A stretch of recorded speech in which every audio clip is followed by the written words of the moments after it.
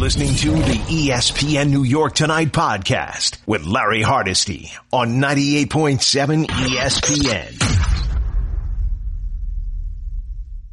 Right now we welcome in Joon Lee. He is a reporter for ESPN on ESPN.com. He's got an outstanding article about two guys on the baseball team. Joon, thanks for stopping by. Welcome.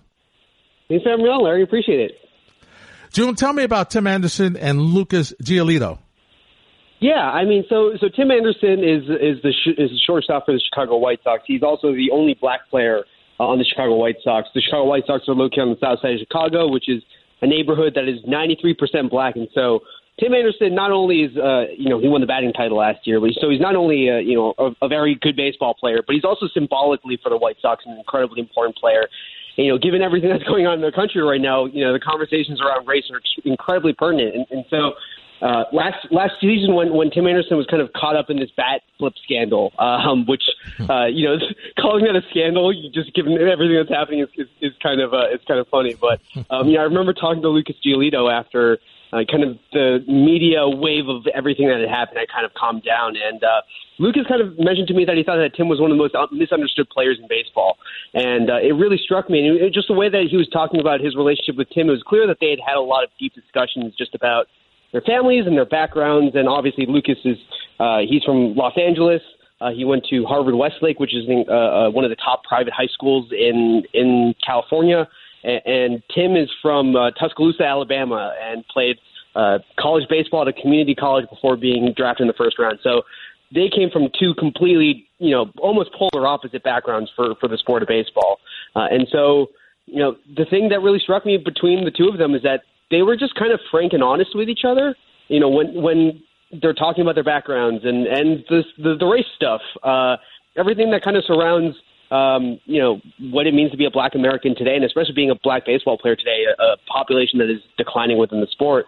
They were just kind of honest with each other, and they got to know each other. And the sentiment that I kind of gathered from not only Lucas, but also just people around the White Sox, is that Tim's willingness to kind of be himself in that clubhouse has kind of brought that team together in a way, because he's kind of shows his personality that in a way that I think is kind of unusual for baseball. Baseball has so many unwritten rules that it kind of suppress personality, and Tim has kind of unapologetically been himself. And according to Lucas and just a lot of people around the White Sox, it's kind of allowed everyone else to be themselves as well, and kind of approach these conversations around race and all these difficult conversations that a lot of people around the country are having right now, kind of frankly, and it has kind of brought them closer together. It's fascinating because baseball, and for fans who don't understand, that clubhouse is weird because you've got guys all over. Yeah. Like Joon, you got guys all over the place. So it's just fascinating as to how, Lucas and Tim would find each other. And of course, look, guys, gravitate to other guys. Usually it's familiarity. Maybe we're from the same place, or we like the same movies or something like that. But it's almost like you could title this article "The Odd Couple Find Each Other." Yeah. I think in many ways, you mentioned just kind of the cultural stuff. Baseball, I think the baseball clubhouse more so than any other sport is very representative of just the American landscape and just the mixture of cultures that you get within America. You have Latin guys, you have Asian guys, you have white guys from the Northeast and the South and the Midwest and California. You have guys from all over the place. And everyone's kind of coming together to play 162 games together. And so, when you walk into a clubhouse, again, it is definitely an odd place. And a lot of times you'll see kind of groups segregated along racial lines, which I don't think is a secret, kind of among when you talk just kind of around baseball. Like you said, guys kind of gravitate towards each other with familiar cultural backgrounds. But Lucas especially has always struck me as a player who's very curious, very intellectually curious, and likes asking questions. And so I think that kind of opened the door for him and Tim to kind of have an honest dialogue. And, this is a time, and I think in America, where a lot of people need to have a very honest conversation about just kind of, life and race and so many different factors that kind of play into team chemistry and just, human-to-human interaction on a day-to-day basis.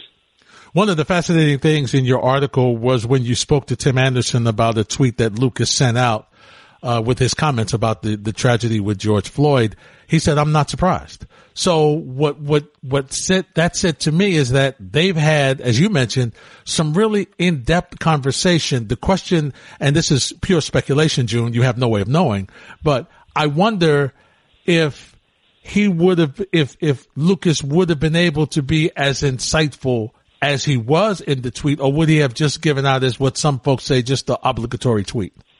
Sure. I mean, to be fair to Lucas, he also has other black friends as well. But I think just from my conversations with him, it's clear that his relationship with Tim and seeing what Tim specifically means to young black baseball fans on the south side of Chicago, what he means to them, and kind of Tim's adoption of Chicago as his second hometown. I think has really inspired him, and just the passion that he brings to the field every single day.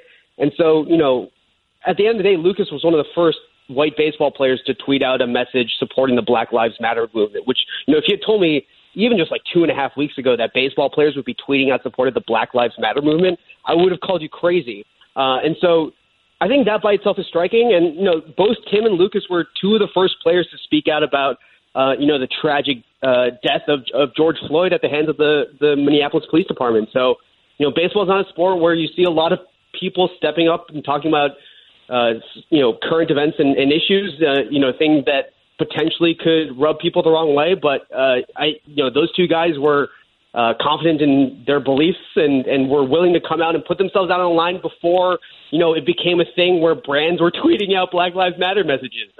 They really put themselves out there on the line compared to, a lot of athletes in the early days of everything that's been unfolding in our country. It's a fascinating statement, June. I'm going to ask you about it. Joon Lee is my guest. He writes for ESPN, has a great article on .com, White Sox, Tim Anderson, Lucas Giolito, inspired by their relationship. June, you said if I had said to you that baseball would have some folks responding to this situation, you would have thought I was crazy.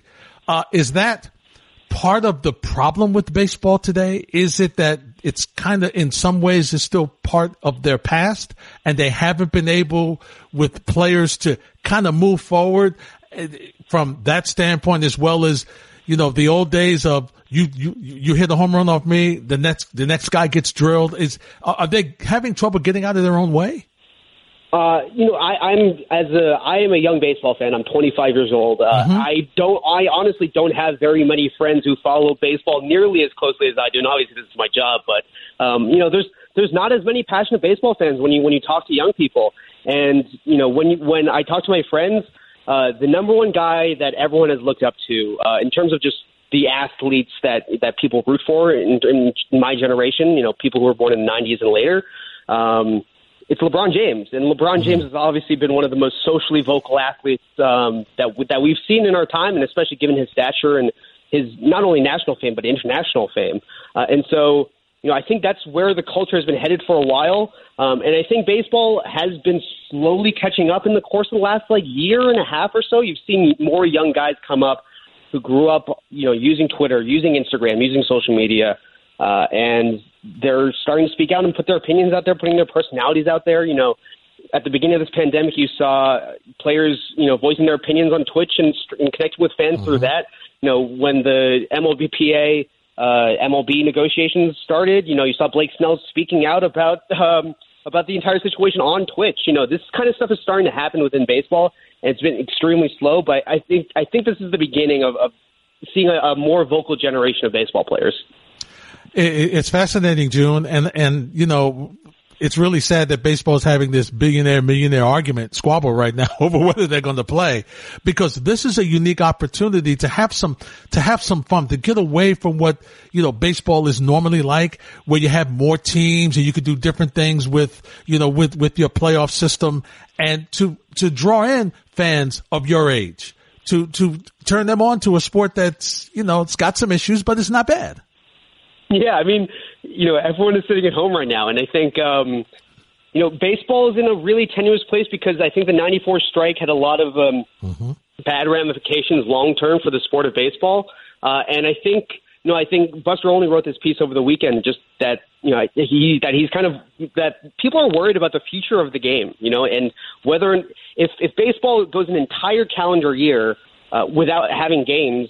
and baseball works out of people's routines. And when you look at young kids today, I have two nephews. One's in 4th grade, one's in 1st grade.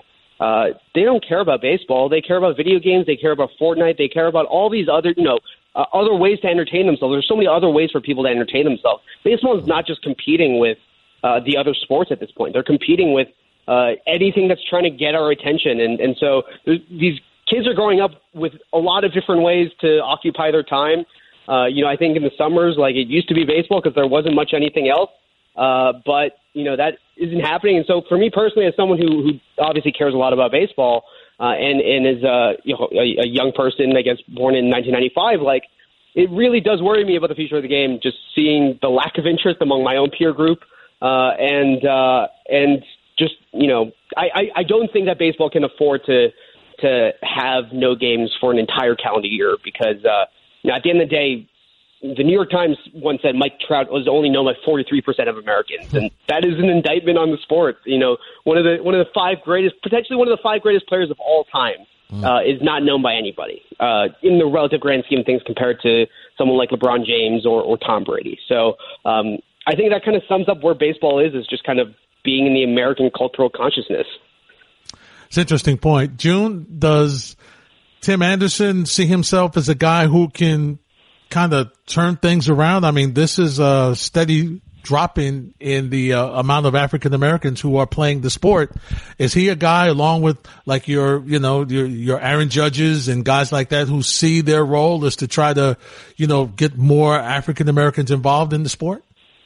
Yeah, I mean, this is something that Tim is extremely passionate about. I think when the pandemic started, he went on a Zoom call with a bunch of like Chicago Southside Little Leaguers, predominantly black young kids, and talking to them and inspiring them because, they all look up to Tim because he's the only black guy on the White Sox.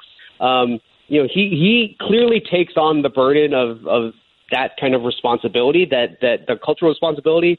He feels that because he's the only black guy on the White Sox that he should be himself. And so he's kind of a cultural change agent, like he grew up playing basketball, did not really care about the end-run rules. And so when he got to the major leagues and was kind of pretty successful out of the gate, people kind of let him be himself. And I think that's rubbed off positively on a lot of teammates. Well, that's a good thing because him being himself, June, which is what a lot of us need to do when we're having that conversation, is the ability to say, hey, look, this is who I am. I'm approachable. All right. And I'll be honest with you. If you say something I don't like, I'm going to tell you about it. If you say something that, you have a question about, I'm going to answer that question. And I think that openness opens up the lines of communication, June, is what's something we really need together to try to turn things around in this country. Absolutely. I mean, just to your point, like I think the important thing in just having these conversations, these difficult conversations about race, is just coming to the table and bringing 100% of yourself and not being ashamed of who you are, and speaking up when you don't know what you're talking about. If you have questions, asking for resources, asking for seeking out more information. It is okay to change your opinion as when you get new information. I think people are afraid to be wrong nowadays, especially with like Twitter cancel culture. But it's okay to be wrong and to learn stuff. At the end of the day, this is, it really struck me when just talking to Tim and Lucas just about how much mutual respect they had for each other. And the thing that really struck me about both of them was that, when each of them had questions for one another, they knew that it was in the best intentions, right? Because they just wanted to get to know each other better. So if there was an awkward situation, they were able to work through it because there was a level of trust, a level of empathy, and a level of desire to understand one another. I think that's a lesson that a lot of people around the country can take right now. There's no question about it. And the key thing is trust, right? And trust is built through the communication. That is an interesting Chicago White Sox clubhouse. June, do they have a shot of making some noise if we play baseball this year? They've got a lot of interesting young players. I mean, between just those two guys, Giolito, the young guy, Keuchel has come in, Dallas Keuchel has come in, and you have fun young players like Luis Robert. There's a lot of interesting young talent on the White Sox. If I was to kind of if I was a gambling man and wanted to put future bets on who might be a good team to bandwagon for 2 years down the road, the Chicago White Sox I think would be a pretty fun, at least a fun bet. Joon, great job. It's an excellent article. It's a good read, and it's right on time for what we're going through today. Thanks for stopping by, and we'll talk again soon. Thanks for having me on. You got it. Joon Lee from ESPN.com. You're listening to the ESPN New York Tonight podcast with Larry Hardesty on 98.7 ESPN.